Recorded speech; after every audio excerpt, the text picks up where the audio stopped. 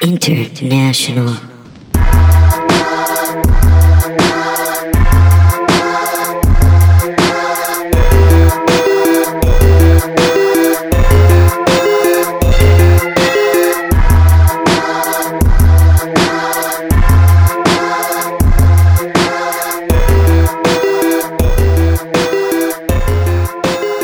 Welcome to Lie, Cheat, and Steal, a podcast about frauds, liars, thieves, and bullshitters. I'm your host, Pat Soroyce. With me, as always, is my co-host, Kath Barbadoro. Hi, Pat. Hey, what's up, Kath? How you doing? I'm doing good. I'm really excited for this episode. Yeah, I am too. To get you guys on board with the excitement, we are here to talk today about the Montreal Screwjob. Which, if you don't know what that is, congratulations on probably having a job. And getting a lot of sex for a long time.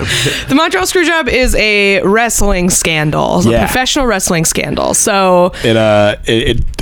I am psyched because I have recently gotten really into professional wrestling. I was gonna say, from the jokes I've seen you do and like your Twitter feed, it seems like you have a recent discovery of wrestling. I have enthusiastically embraced it lately. Yeah. It's super fun. Are you a wrestling fan, Pat? I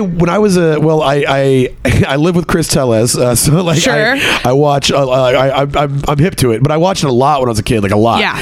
And then I just kind of like fell out of it at a certain point, and then like I guess now since for the last year I've paid more attention to it. But it's cool again. You're allowed to like it now. Yeah. Which I think I think about that a lot of times. Like so much shit that like was like kind of weird or nerdy is like coming into style again. Yeah. I mean, that's not a hot take, but like I was even thinking about like ideas I had when I used to rap. Like and I was like, oh, I want to do this. And at the time, I remember like friends of mine were like, that's kind of gay, and I was like, I thought it would have been cool. And now it's like everybody's doing it. And I'm like, that would have been fun. So it's like, a lot of things. If you can withstand the risk of getting called kind of gay, you could have been in the forefront. I could have been at the forefront of this stuff. Well, our guest today is in the forefront of being a dork about wrestling, I would say. The lovely, wonderful Chris Tellez is here with us to tell us about the Montreal Screwjob. Yeah. Thank you for that, guys. I appreciate you having me on, both of you, Catherine, Patrick. And I'm stoked to be here because I talk about this on the Quick and Go, as you say all the time anyway. So I'm sorry for what's about to happen. This is like, I can't think of anything that is more your shit than just like, okay, tell us everything about the Montreal Screwjob. If I could just to give a light intro on the topic, as we discuss liars and scams here, and some people would say this is one of the biggest scams in professional wrestling, one of the biggest thefts. I'm going to step you up there, and I think it is the biggest controversy for sure. And scandal, to clear it up for the viewer, the listener. I'm getting better at calling them viewers listeners. The Montreal Screwjob, it's the event that took place at Survivor Series in 1997 at the Molson Center in Montreal, Canada. As company owner Vince McMahon and Shawn Michaels and Bret Hart were some of the central figures there. And so I just wanted to touch on that. There go half my notes. Did you bring me on to talk about it? Basically, I think it's a really relatable story in the sense that like everyone hates their boss. So like it's crazy because it's also an incident that changed professional wrestling forever. It spawned the biggest era in professional wrestling is known as the Attitude Era, and it's their highest grossing. It's the time they boomed the biggest, and this was like the catalyst for all of that to start because it created the Vince McMahon character by force. So we're getting a little ahead of Chris, why don't you take us to the ground floor? Give us Imagine I just got home. I just got off work and I walked in. You're on the recliner, and I'm like, hey, I got to get out the house in like 5 minutes. And you're like, wait, real quick, let me tell you about the Montreal Screwjob. After you take out the trash. Assume our listeners, they don't know what kayfabe is. Right, I'm going to go into all this. I trust you. Let's go. Let me do my damn thing here. So professional wrestling, when people think of it, they think everything's fake. And usually even the things that don't seem fake are fake. So when the Montreal Screwjob happened, it was very real, and that's why we're still talking about it over 20 years later, right? So starting from the beginning, you have these two wrestlers, Bret the Hitman Hart and Shawn Michaels. Both of them start in the 80s. They both start off in tag teams. Bret the Hitman Hart is in a tag team called the Hart Foundation. Shawn Michaels... That sounds like... Were they like giving money to charity or something. I feel like that's like they want you to think that. That's another episode. The Heart Foundation. I've actually never really thought about what the name stood for, but if I were we're raising money for the Heart Foundation. Well, the foundation is the Hearts themselves because they're such a big wrestling. That's a legacy. Family. That's a legacy wrestling. I think they're saying like this is the foundation of our. Was that family. the one that one of them died? One of them died falling from the ceiling. Oh yeah, one of them died like that. Definitely, he died very hard like that. But he fell. It was a particularly bad case of falling from a ceiling. Yeah, and this plays into everything that's just so effed up about this whole thing. So Bret is the Heart Foundation. Yeah, and they're both and the Rockers. Shawn Michaels from San Antonio.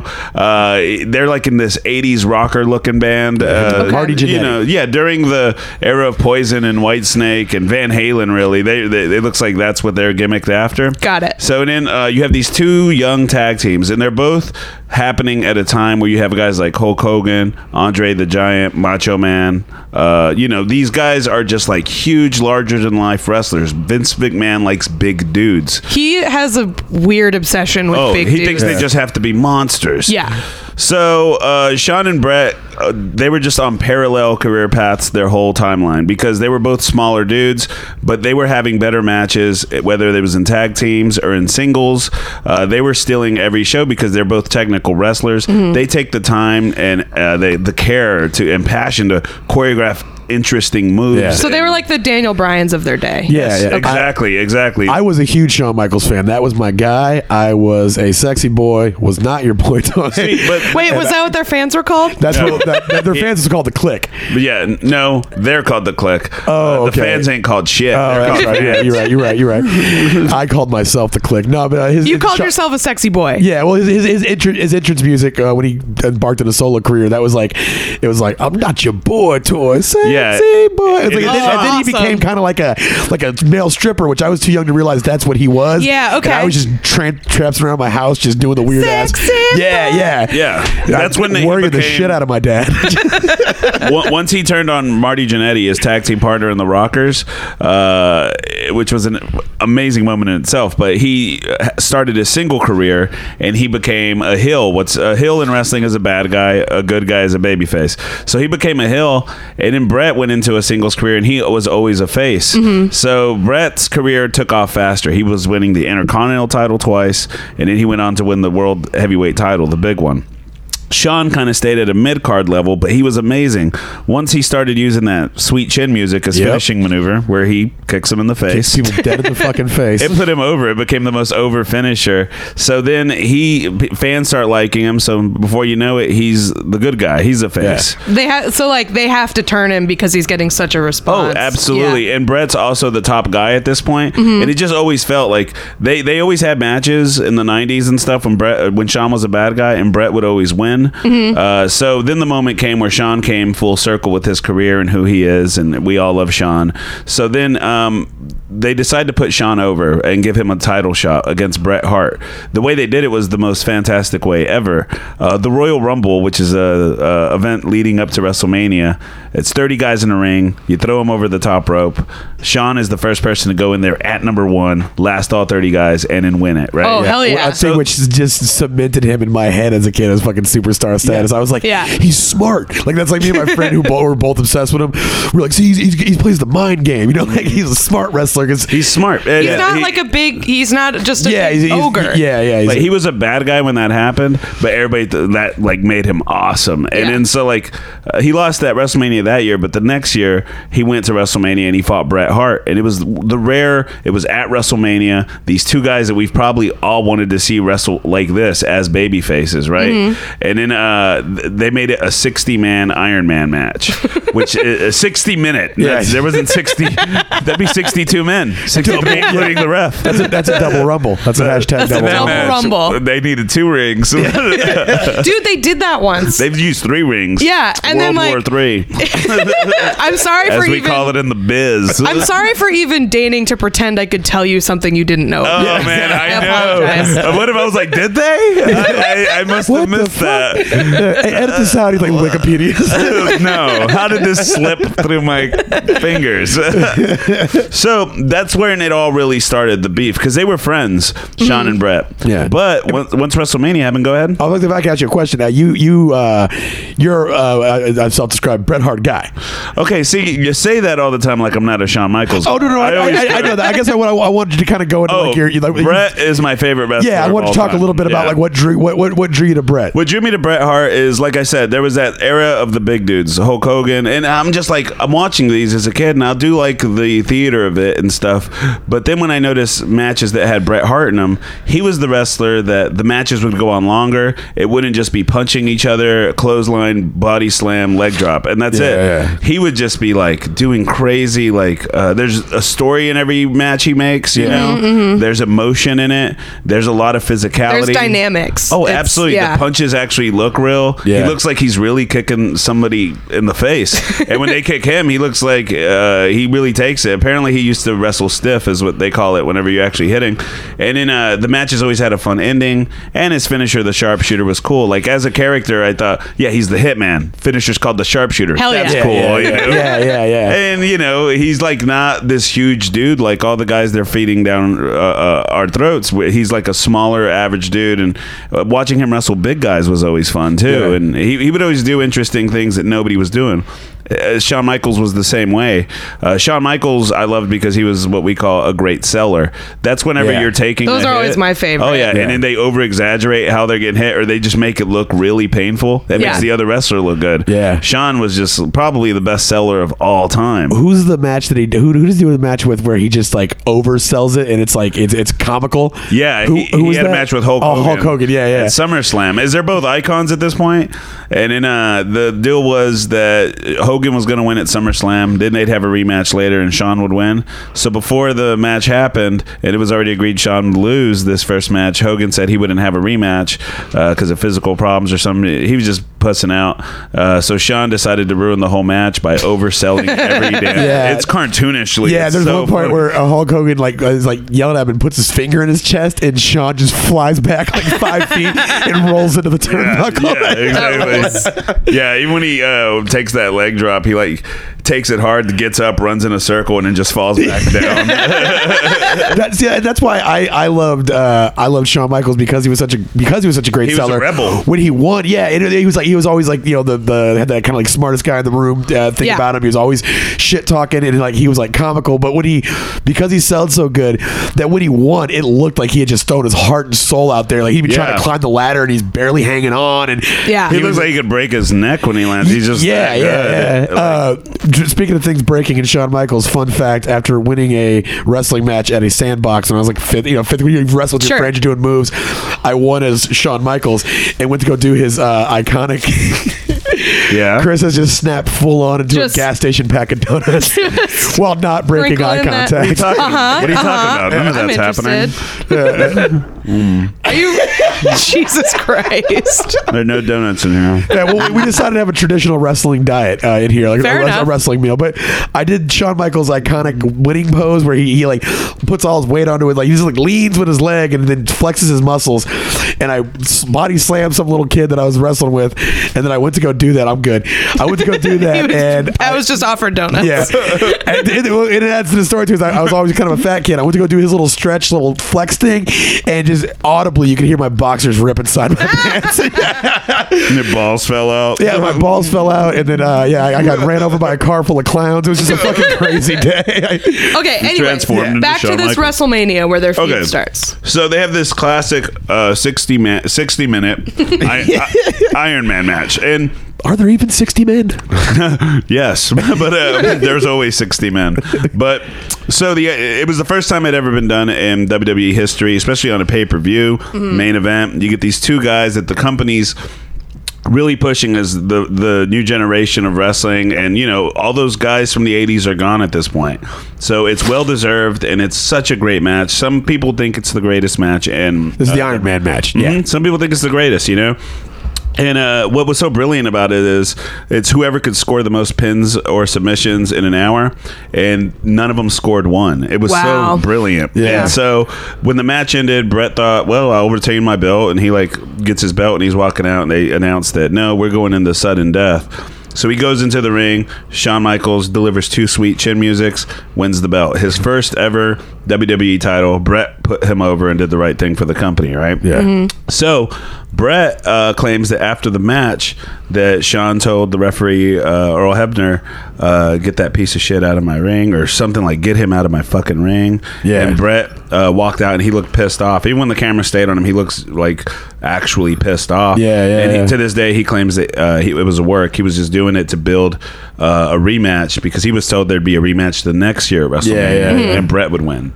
So that happens, and as the year goes along, Brett finds out he's not going to be having his rematch against Shawn because Shawn Michaels has an injury.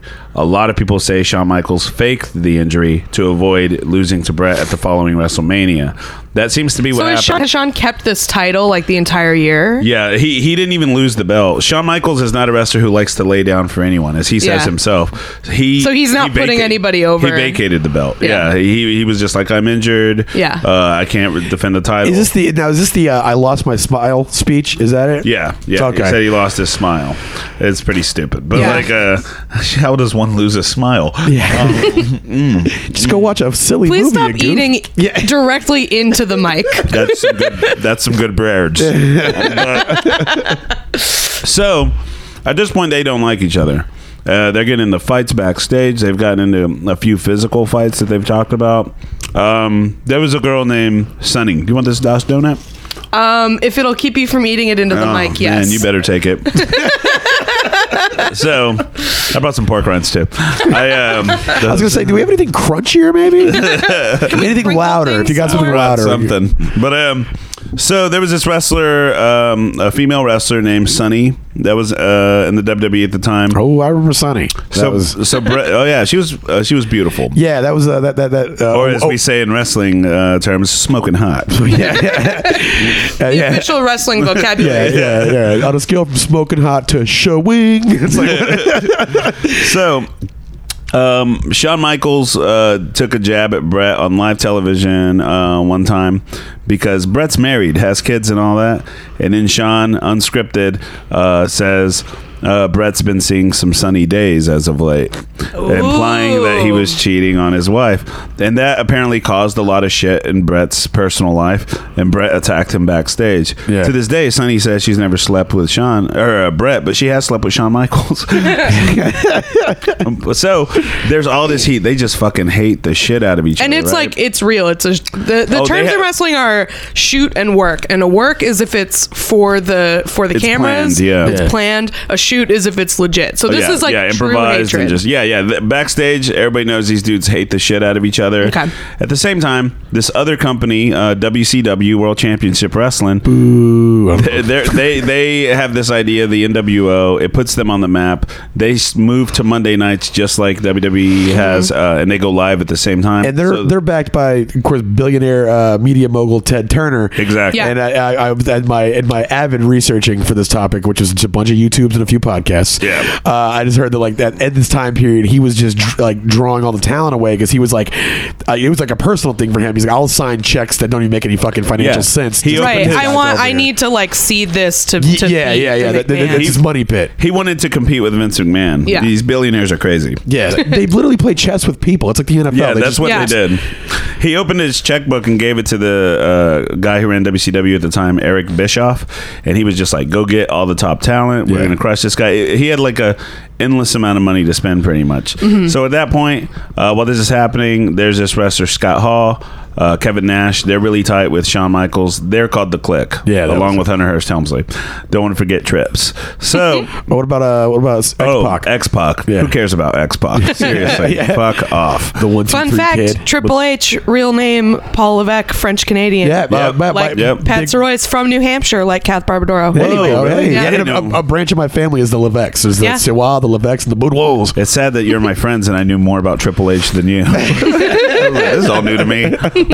Your last a little bit of donut residue. I thought it was scoliosis. Kath, you're not from Texas.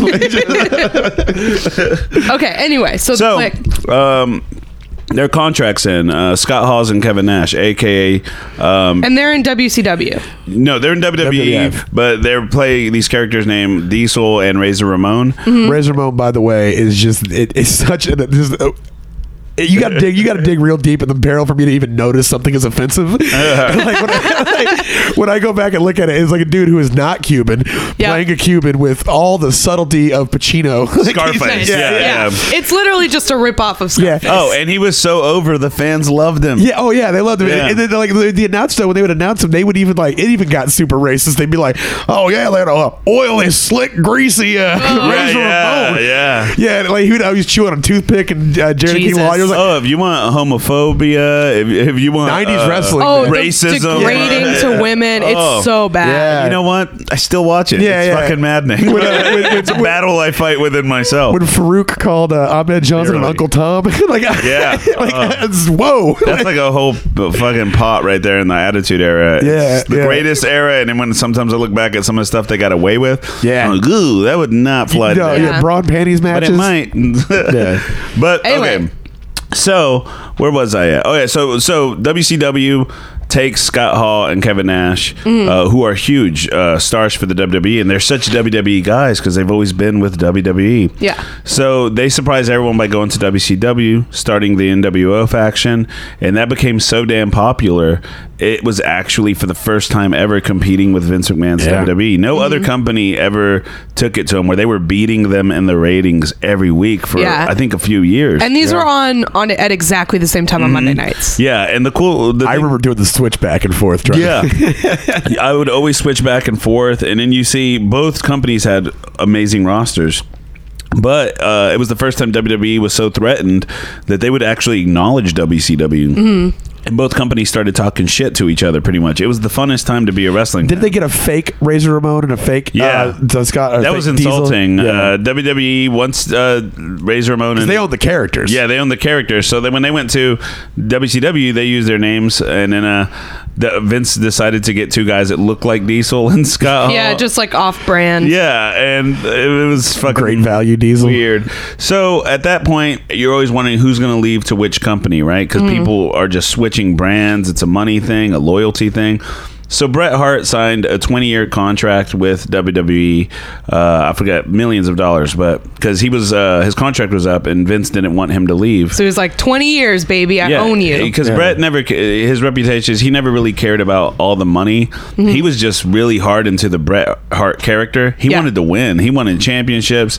Like, to him, it was real. It was real, He's one of those dudes. Like, he really buys into the character and it becomes him. There's some guys you see that happen to, like Ultimate Warrior and stuff like that, and you're like, whoa, that's fucking good. He still thinks. But you got to be passionate about what you do. Yeah. And the other guys seem to be more money guys. Mm-hmm. So Bret decided, like, if you give me this much, I'll stay for 20 years. And he takes that contract. So then as the years are going by, Vince decides he can't afford Bret no more because his contract's about to, they're going to renew it, or he's just telling him, like, hey, how about I just buy you out and you go to WCW? Because Bret, they basically, him and Shawn were both bad guys at this point, and then Bret's like, well, you gave this guy my job now we're both the top heels. Yeah. I don't have like a specific place carved out for me. Exactly. Who was the face at this time? Like, who Stone Cold. That's right. Yeah. Stone Cold was on the uprise at this point. And The Rock was on the uprise. Yep. So, like, Bret was on his way out, but he didn't want to leave, but he was the champ at the time, and his last match was scheduled on, I wrote the date down so I don't forget, January 4th, 2010, Montreal Screwjob. Wait, 2010? No, I'm sorry. What? It was 1997. Yeah. There's a reason I wrote that was the wrong date. I only have two things written here, and I fucked it up.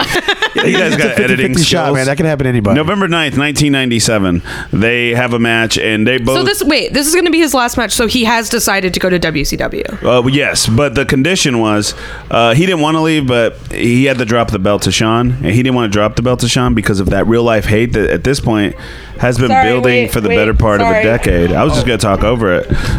We can't... You have, like, a serious call coming in? No, I just felt bad that it was loud. No, you're fine. I'm gonna edit that out. Yeah, I thought you were handing me your bag as it was going off, and you were like, "Make this stop." That's why I reached and grabbed. Yeah, I thought it was like an important call. No, like it was Bret Hart calling. Yeah. Are you guys talking about me? My ears are burning. Yeah, do I come down there and put you in the sharpshooter? Chris is like, could you please? Thank you. Autograph me. But like, okay. So it's coming up November 9th, 1997, and the thing is, it's agreed that this is gonna be his last match. So he is going to WCW because he doesn't want to drop. He doesn't want to lose. No. He's going to WCW because Vince is not going to re-sign him. So Vince has decided not to re-sign. Yeah, he just happens to have the belt.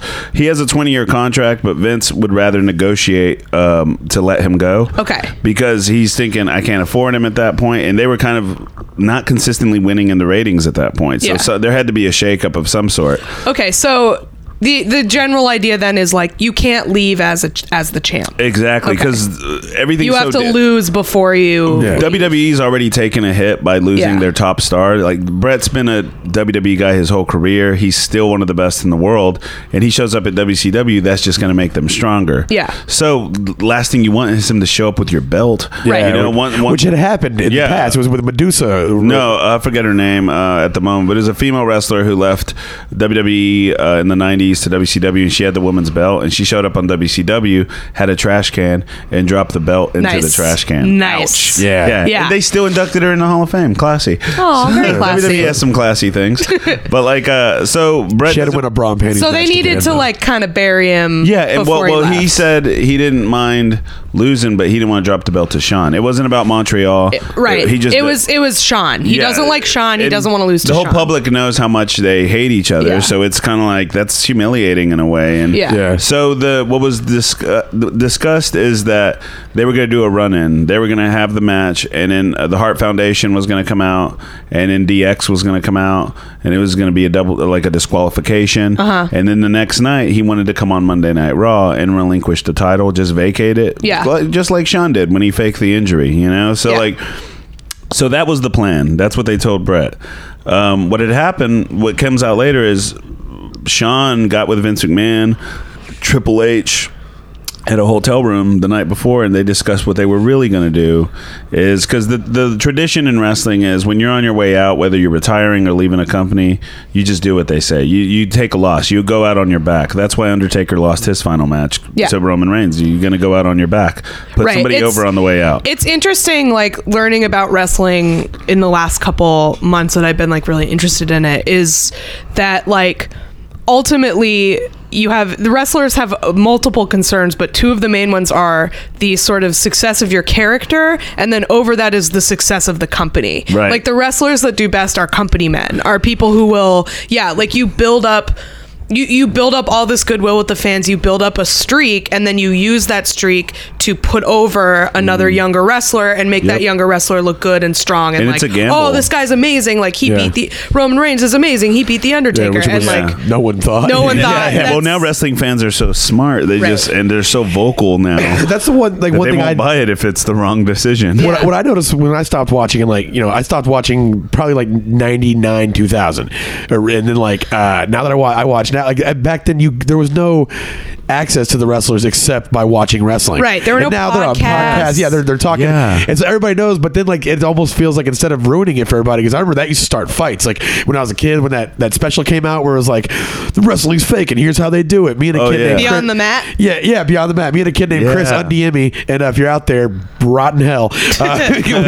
We got like a small physical scuffle because I was like, I watched that last night and it was fake, and he just like lost his shit and we got in an argument, and that was that. Did his punches hurt or were they just fake? I think he was severely undernourished. He was a very frail kid, but he came at me first and scratched like a girl. But he said, "Tell me how this feels," and he like air punches you. And yeah. They didn't feel nothing. It was fake. Another thing too that we should point out is like, when they make these decisions ahead of time of who's going to win, the two wrestlers in the match get together and talk about how their match is going to go. Yeah, some wrestlers do. Some are lazy. But some are lazy and just are like, whatever, I know how it's going to end. We'll call it in the ring. Yeah, they call the spots in the ring. A spot is like a cool move or whatever. Yeah.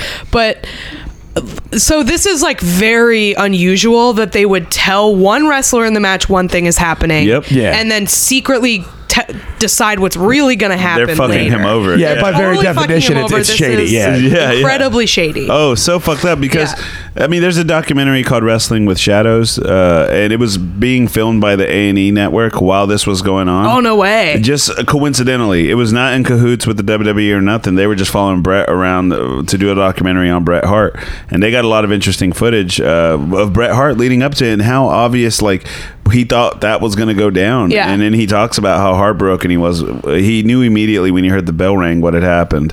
Because what happened was they were having this match. It was going great because these guys, side note, it's just a pleasure to watch them wrestle each other. They're so good together, and that's what made it so tragic in a way that if they just got along, they could have had just a series of amazing matches for the rest of their careers. But since they hated each other, it imploded, and they so they're having this match, and it's just great.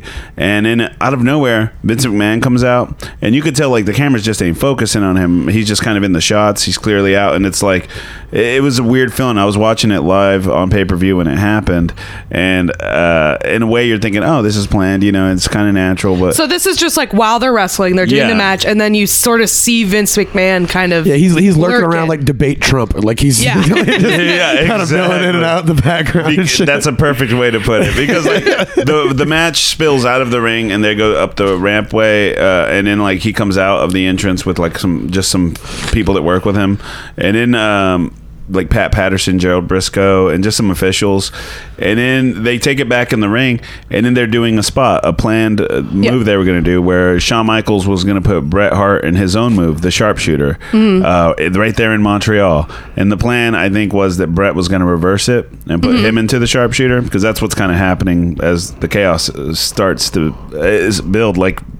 So he puts him in the move. And just right when he locks it in, you could tell something's wrong because the referee, Earl Hebner, he's just doesn't even let him be in the maneuver for that long. It's right when he turns him over and sits on him, he just says, "Ring the bell."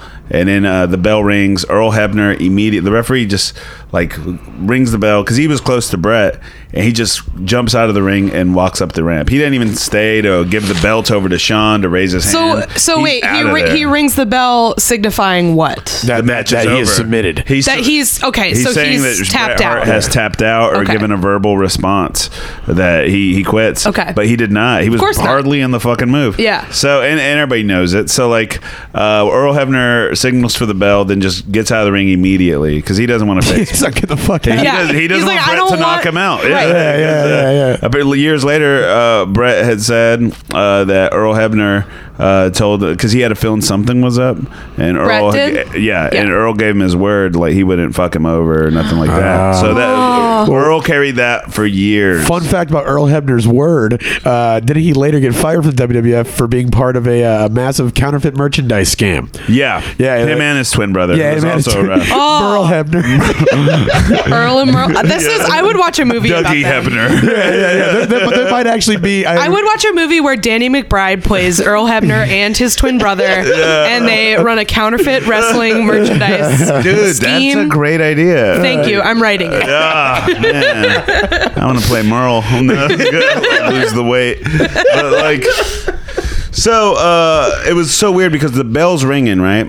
And then Bret is grabbing Shawn's heel and he's putting him in the sharpshooter, but they're collapsing. They're both crawling towards this rope to look at Vince because they're both confused, what the fuck just happened? So and Shawn is, even though Shawn knows, is pretending he's confused. Shawn met up with him and he said, "We'll fuck him over," basically. Him and Triple H's famous line: "If this guy doesn't want to do business, we'll do business for him." Yeah. How creepy! I hate Triple H. How much power does one man have when you have the billions that Vince McMahon has? Here you are in front of tens of thousands of people, and these two super strong men are crawling towards you in a wrestling ring, and you're just it wasn't a slow sad crawl, by the way. They scurried over there. If you've been scurrying to you, that's a level of power I'll never know. That's true. They both climb up the ropes and they're looking at him what just happened? Because even at in the moment, I kind of felt they just fucked him over, and I could tell as a wrestling fan that this was not planned. Yeah. Or they had me. It was just something I've never never seen before. The whole feel of it was off, and I've been watching wrestling my whole life.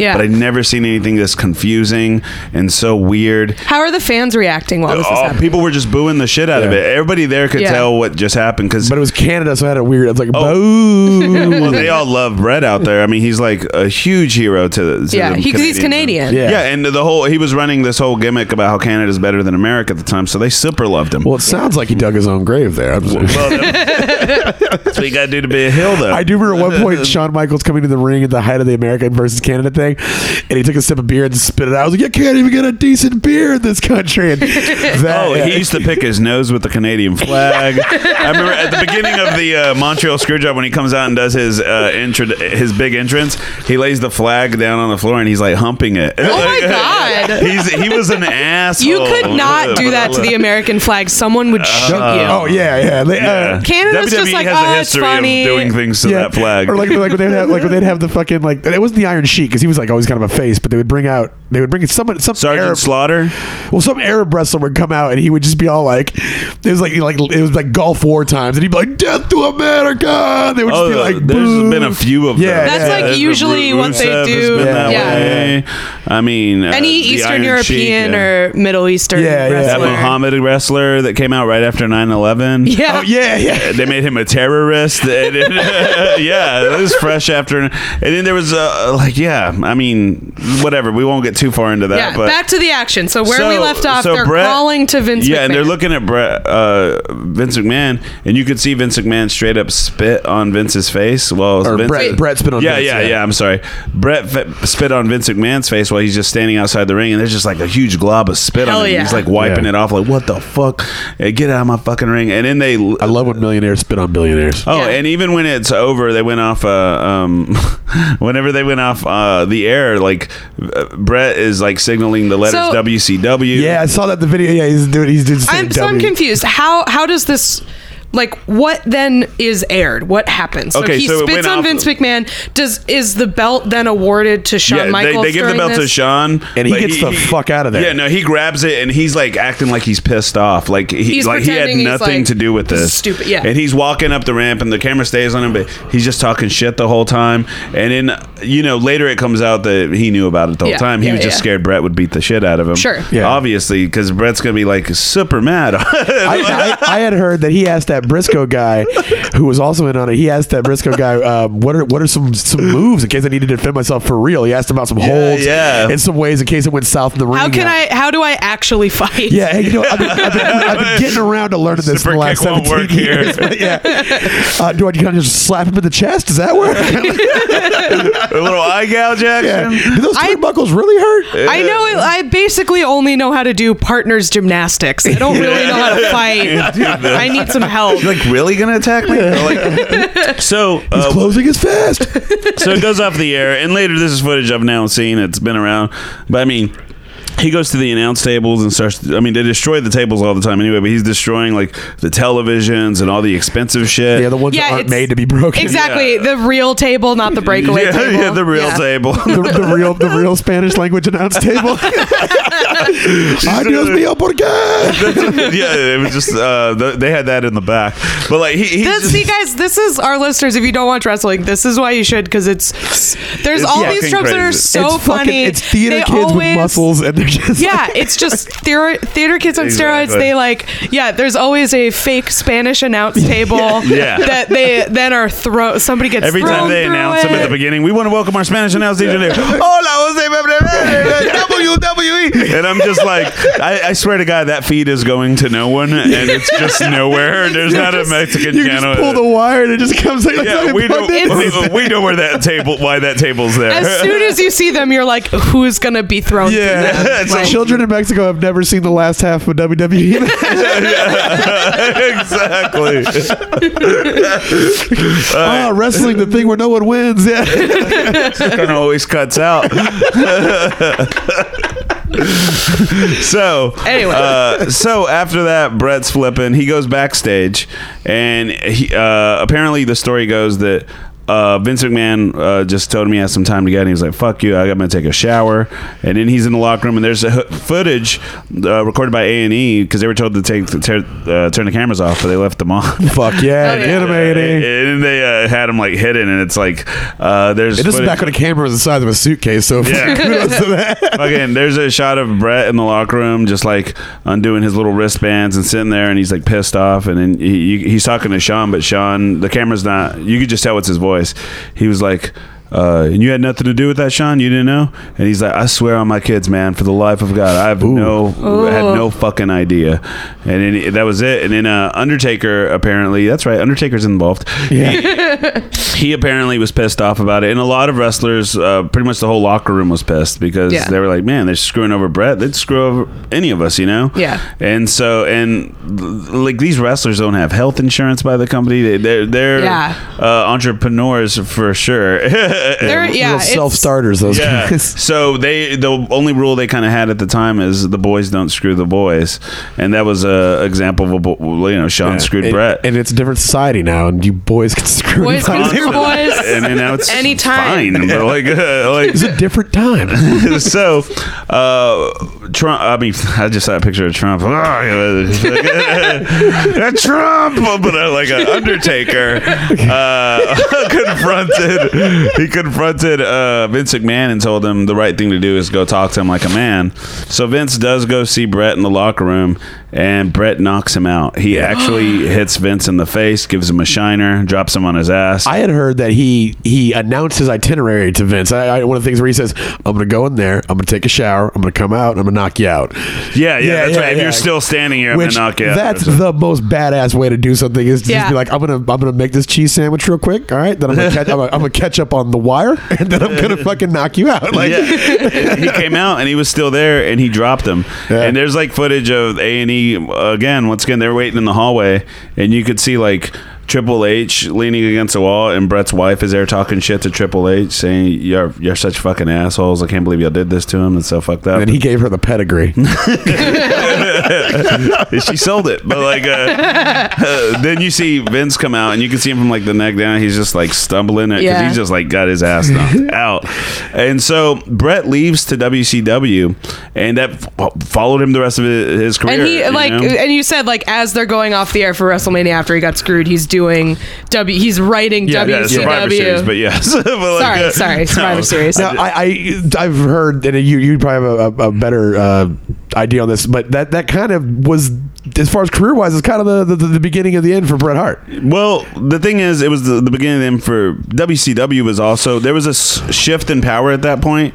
Bret was going to WCW, and when he got there, the rise of Stone Cold and The Rock put WWE over the top, because WCW just lost control of what they were doing. There was never any growth with NWO. They milked it, and then they had all these great wrestlers: Eddie Guerrero, Chris Jericho, Dean Malenko, the greatest ever Chris Benoit. They had all these great wrestlers, but none of them, they'd never pushed them to main event status. Yeah. So all those wrestlers were getting fucking tired of being mid-carders, even though they were the show. Yeah. And they would defect to WWE at the time Brett was in WCW. So it sounds like WCW just sort of, it was mismanaged. Oh yeah, they gave the wrestlers too much power. This is the inmates were running the asylum. Yeah, Kevin Nash. Which I've always thought would be a great idea, but that's just like Kevin Nash and Hulk Hogan were calling a lot of the shots, and they never let young guys get over. They never put anybody over. Yeah. And anything good they had, they'd ruin it. Like Goldberg had a great streak, they made him lose it to some bullshit, and it was just like terrible decisions. Yeah. Plus Stone Cold being like the hottest thing wrestling's ever seen. Right. WCW, and Bret Hart was over there, and he was having some okay matches, but people basically they sometimes try to write in that he got screwed in WWE, so they were trying to talk shit to WWE. So you'd always have Bret Hart come out there and go, "Oh, believe me, I know what it's like to be screwed." You know, it's pretty good, Bret Hart. So like Bret, but he was still. I was when at that point I am a Bret Hart guy, because even though WWE was the better product, only reason I was watching WCW is to catch a Bret Hart match, because I knew no matter who he's wrestling with as a match, it's going to be good. And what happened to him out there was he had a match with Bill Goldberg, and Bill Goldberg accidentally hit him in the face for real, like kicked him in the face, and he had a concussion, and it retired him. And ever since then, he went through like a string of concussions, heart attacks. He just had a rough time. And at that point, when he went to WCW, he already hated WWE. He already hated Vince. Everybody knew how public it was. his brother Owen still worked for the company. His brother Owen didn't want to be there anymore. They let go of his other two brothers, Davey Boy Smith. You're gonna say they let go of Owen? They literally let go of Owen. They literally did let go of Owen. He's the one who fell from the ceiling. Yeah, R.I.P. Owen Hart. So that's why it sucked for Bret, because his brother don't want to be there, and then they kill his brother. They literally killed his brother. Yeah. He was supposed to come down from the rafters one night, and the cable that was holding him snapped, or the vest was fucked up, and he fell in front of a lot, like thousands of people. Yeah, I remember watching that live, and it fucking just like it just cuts out. They cut out. I'm pretty sure I still have the VHS. Yeah, after no, it didn't cut out. But they didn't Jim show. Ross. No. While insisting, where he was like, "Folks, this is he wasn't scheduled to fall here tonight." Oh yeah, because they were showing a promo. Yeah, and it cuts back, and then they go, "Folks, we're gonna show you another promo for the match coming up. Things ain't looking so good out here." And it just like it cuts to the promo, and then it cuts back to shots of the audience, and they're avoiding the ring. Yeah, and they'll cut to the announcers breaking the news. It was terrifying. Yeah, I also thought it was an angle, but it wasn't. That's what Jim Ross was like assuring people, like he was like, "It's not part of the script, so to speak." Yeah, because that was he like that was one of the moments barbecue. Where they broke. Yeah, slobber knocker. I'm interested to know, like, so how did. Because people talk about the Montreal Screwjob as a very pivotal moment in how fans regard wrestling and how the Vince McMahon and all that. So could you get into that for us, please? What that sparked was, at that point, Vince McMahon had always been like an announced broadcaster, hiding the fact that he's the owner of everything. Once the tension was building towards that match, Bret and Shawn were kind of talking shit to Vince, and Vince would kind of break out of his character a little bit. And then once that happened, and everybody hated Vince for that, the fans hated Vince, wrestlers hated Vince. He embraced it by cutting a promo one day where he was on Raw, where they interviewed him one-on-one, and he was just like, "I did not screw Bret Hart. Bret Hart screwed Bret Hart." And he's talking about the timely tradition of the business and all this stuff, and he just came off such a dick, right? Yeah, so he's like, since everyone hates him, Stone Cold Steve Austin is on the uprise, and he's the clear perfect person to be. He's like a populist hero. Yeah, because he stuns everybody. He gives everybody the stunner, even if they don't deserve it. He stunned referees, people trying to help him. He stunned a woman for not liking beer. Yeah. A different time. The beginning of the Stone Cold era was so exciting because even the person interviewing him in the ring, who had nothing to do with anything, as a fan, you're sitting there at the beginning thinking, "Oh, I feel sorry for that guy." Because no matter how well this interview goes, you're gonna get I forgot one more thing. So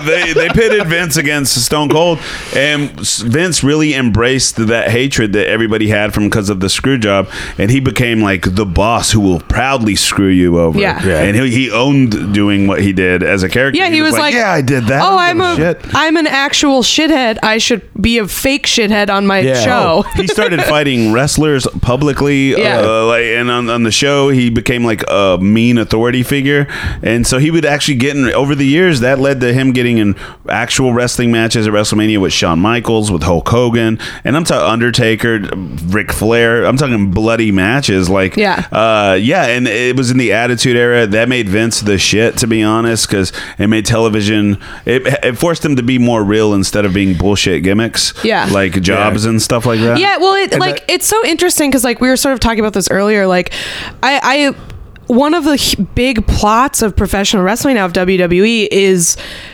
it is sort of it's sort of in between real and fake, where a lot of the feuds and stuff are about bookings and are about like wrestlers who don't want to lose to other wrestlers. I don't like my plot line, like fuck you, like I'm not being written. Like it's very. It used to be the big conflict was like I'm metatextual. It used to be the big conflict was like, well, I'm a goddamn American and you're not, so we're naturally going to be enemies, or like whatever the fuck. It was like all about like the characters, like the storylines or the gimmicks. And now it's like, no, this guy fucked my wife. Or it's like real technical shit. Like, I was supposed to have the middle card spot at WrestleMania, and you screwed me out of it, and now I got to fill out paperwork. You know, like it's like very like clerical almost. And now, that's like one of the funniest things. I tweeted this a while ago, but I was like, I'm learning a lot about contract law from watching WWE, where they bring out fucking a desk and like a desk chair to the ring, and then have people signing contracts and shit. It's great. It's about to be flipped. The table's about to be flipped. It's wonderful. But basically, both of their careers, they never were in the same building again, right? Yeah. So like Bret Hart and Shawn Michaels. Yeah, and shortly after Shawn lost his belt to Stone Cold Steve Austin, the belt he won from Bret Hart, he dropped it at WrestleMania for Shawn Michaels, which, if you remember earlier, Shawn doesn't like to lose at all, right? And now that he's this huge star, but they told him, you have to put Stone Cold over. He's hot right now. And then Shawn also suffered a back injury, and it was going to force him into retirement. So he finally dropped the belt to somebody, and it was at WrestleMania. And Undertaker, again, being awesome, apparently told him, like, if you try to pull any shit, I'm going to be back here waiting for you. So Undertaker enforced him to go out there, and he dropped the belt, and then he disappeared for like 4 or 5 years, I think. And you just think, wow, you know, what an unceremonious goodbye. Just never appeared on television, just lost. And he's like one of the greatest of all time. And then he just reemerged like the Phoenix. He had like another 10-year run. Yeah, he came back after a healthy back injury. He got off of pills. He became a better person. You know, I hate Jesus, but he found him. Yeah. But yeah, he found him, and it did actually turn him into a better person. So it works for him. So because he was self-destructive his whole career, 80s, 90s, but when he came back, not only was he mentally better, but like he was just great in the ring still, and he was just he had another 10-year run, and it really solidified him as potentially the best of all time. And then but there was, throughout all this, him and Bret still haven't talked since '97. He went to WCW. WCW was done in about 2000, and even through all those years, he's never had any contact with WWE. They own all this great content on him. And Bret Hart, you mean? Yeah, Bret Hart. So I mean, I wonder what a tragic thing that, like, you work for this company for so long, they screw you over, and then they kill your family member. He carried the company for so long. Yeah, he was the main guy for such a long time. So he has not been back. Well, okay, so 2010. That's the date I had earlier. When he came back. January 4th, 2010. They finally, because maybe like a year or two before that, he started working with WWE again, but he wasn't like on television or nothing like that. They inducted him into the Hall of Fame. Nice. Even when he got inducted into the Hall of Fame, they asked Shawn to not be in the main room while that happened. Wow. That's how big the hate still was. Yeah. You know, this was like. Do you think that, like, cause I know people have to come back together? Do you think that would ever happen, or do you think they genuinely just don't? No. Now they have in 2010, and it was kind of a exciting thing to watch, because everybody knows that this was not. They agreed to. Bret was going to come back and be on Raw for the first time since 1997 in 2010, 13 years.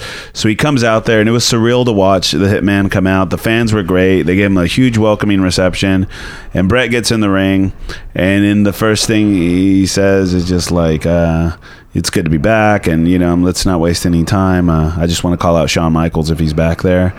And then Shawn comes out, and then they're both in the ring, and they just have like they say it wasn't scripted. They said they barely talked before they went out to the ring, and they had a honest talk where Bret was just saying that he could have done things different too, and Shawn was saying he knows he was the hardest guy to work with back then, and that he always felt like Bret never respected him. And then they were just like, and then Stone Cold came out and stunned both of them. He stunned them both. And then they shook hands, and then when Shawn walked away, he stated this is where I'm just like, it's funny that they didn't plan this, but Shawn does this. He stands at a side angle, and then he like looks at him like he was about to leave, and he's positioned to drop him with the super kick. This guy just had a fucking heart attack. But like, then he walks back to the ring, and he hugs Bret Hart. Aww. And then he whispers something in his ear, and then Bret's just like listening, and then he leaves, and then Vince McMahon comes out after Shawn leaves, and then that part's definitely all angle. He was like, "You're worthless." Being Vince McMahon. So Bret's been every now and then he comes back to WWE. He even had a match with Vince. Hell yeah! Vince and him had a match at WrestleMania. 70-year-old fucking Vince McMahon. And Bret can't go the way he used to, so it was a terrible match. But Bret got to beat him for a long time with the chair, which was kind of cool. And then that is like very magnanimous of Vince McMahon to be like, yeah, you can beat me with a chair for a while. It's one of those rare times where he's like, I know what the fans want. I'll give them what they want instead of what they don't want. But yeah, I mean, they've even put out a documentary together called Rivals, and it just like they're sitting there with Jim Ross telling their whole story and how they felt about each other. And as a wrestling fan, I never thought I would ever see the day where they were in the ring together. That is like incredible. I feel like if I were Bret Hart, I would never fucking go back to that fucking company. You killed my brother. Yeah. I think the thing is, man, like we said earlier, he was definitely invested in his character. Like I think he loves his character. WWE owns all that. That's true. So if he wants to control the way it's dropped out or represented and be part of it, he has to be a businessman. That's true. And that's the thing with Vince. He's had so many enemies in this business that have fucked him over for money, that have held him up for money, literally, the Ultimate Warrior. And he's always willing to put stuff behind if it's good for business. Yeah. And I mean, CM Punk is like enemy number one right now, and no one ever thinks CM Punk will be back. And I've said it before with a lot of wrestlers. I don't think CM Punk will be back because it's really volatile. But who knows? In this business, you could never say never. It is like amazing the stuff that people have been willing to put behind them in that. And I do think like one of the things that I like about wrestling is that like you have to like really like it to do it because it's punishing as fuck. Very few people get paid that well. They don't have health insurance. They got to work out constantly. Can't They're eat anything in pain. Delicious. You can't. Yeah, it's like there's so much sacrifice. You gotta like Coke. You gotta like painkillers. You know, and are they hiring? Last thing I say, because you guys know this, I look the way I look, but I'm really old, and don't be fooled. But I see this younger generation of wrestling fans start, and every time the Montreal Screwjob gets talked about, it's always the younger people that are like, oh, that's a work. It was fake. And I'm telling you, it was not. This is the one, like the realest thing that's probably ever happened in wrestling was this. And I'll never forget how crazy it was. And it was real. But there are people that don't want to pay attention because they hear about it and they don't really know about it. And they're just like, oh, that was probably a work. And I'm glad we could spread awareness. Yeah, you guys, it was real. Listen to you little shits, you little up and comers. Yeah. Fucking knock it off. Now, if anybody listens to this podcast and they see me around doing it, they go, hey, Chris, it was fake. Fucking snap. Don't worry, no one listens to this podcast. They just now they won't. Yeah. Well, hopefully we will get a little bump because I should have mentioned this up top, but of course, Chris, thanks for joining us today. Chris has a lovely podcast, also on the same label, called Why Should We Care? That he's on with my other roommate. And it's very funny. You guys definitely go and check that one out. It's on Body Tape International. Chris, thanks for coming on today. Thank you so much. This is a cool idea, and I'm sure you guys are going to be millionaires in no time. Thank you. Obviously, but all of us will be. Follow all of us on Twitter. We have a podcast Twitter now. Yes, Light Sheet Steel Pod. Is it LCS Podcast? Yes. Okay. At LCS Podcast. Tellez is at Chris Tellez, and it's at Hi Chris Tellez. Sorry, at Hi Chris Tellez. And then your podcast is WSWC Podcast. Yeah. And then I'm on Twitter as at PZTX, at Kath Barbadoro. Rate, review, subscribe. Yep. Give us feedback. We love you for listening. We got our first tweet where some guy I didn't know that guy. He just goes, I love this podcast. Yeah. Hey, that's what we're in for. Person we don't know who enjoys us. At incomparable mix of letters. All right, guys, take care of yourself. Don't get hit with a steel chair and try not to get stunned.